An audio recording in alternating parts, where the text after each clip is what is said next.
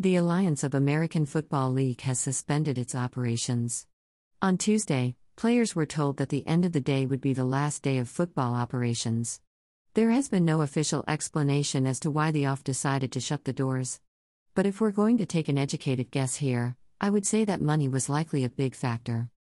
The OFF started off with a bang. As a football junkie myself, I gave the first televised game a shot just to see what it was hidden for. I have to admit, I was impressed. The OFF was far from any junior NFL league that I've seen over the years. From what I saw, the OFF was actually very competitive. These didn't seem to be guys they just picked up off of the streets. These guys seemed to have played organized football at the highest level before. My thinking was right. I remembered multiple names as players who once played in the NFL. There were also a bunch of known names from their college days that did not make a big splash in the NFL. Still, these are all players who've played football on the highest level. A big difference from leagues like the XFL back in the day. Talent was not the OFF's issue.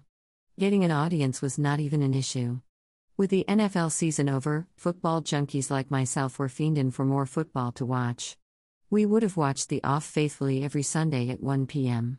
The problem was the difficulty finding OFF games on television. I never checked their official schedule, but it seemed sporadic. People like a routine. Plus, the OFF didn't have the correct television outlets for a new league. You need to be found on a television network, a free one, not the NFL network. It needs to be accessible to all people. Then you can spin off to your cable channels and .coms or whatever. After the first week I was looking for more. I think a lot of people were. I believe the league's first week ratings were pretty good. The league made the mistake of allowing the excitement to wear off. The very next week I couldn't find a game. I checked their schedule and they were saying it was on CBSSports.com. CBSSports.com? No disrespect, but I ain't going through all of that bullshit to watch a team that's not the Philadelphia Eagles. Even during the NFL's off-season. I forgot the OFF was still a thing after that. My guess is that most of the league's Week 1 viewers did also. That's a shame too. I really thought they were onto something. Oh well, I guess it's on to the next one. Nazi Media. Philadelphia, PA, Northeast/Holmesburg cover photo courtesy, 6 ABC Action News.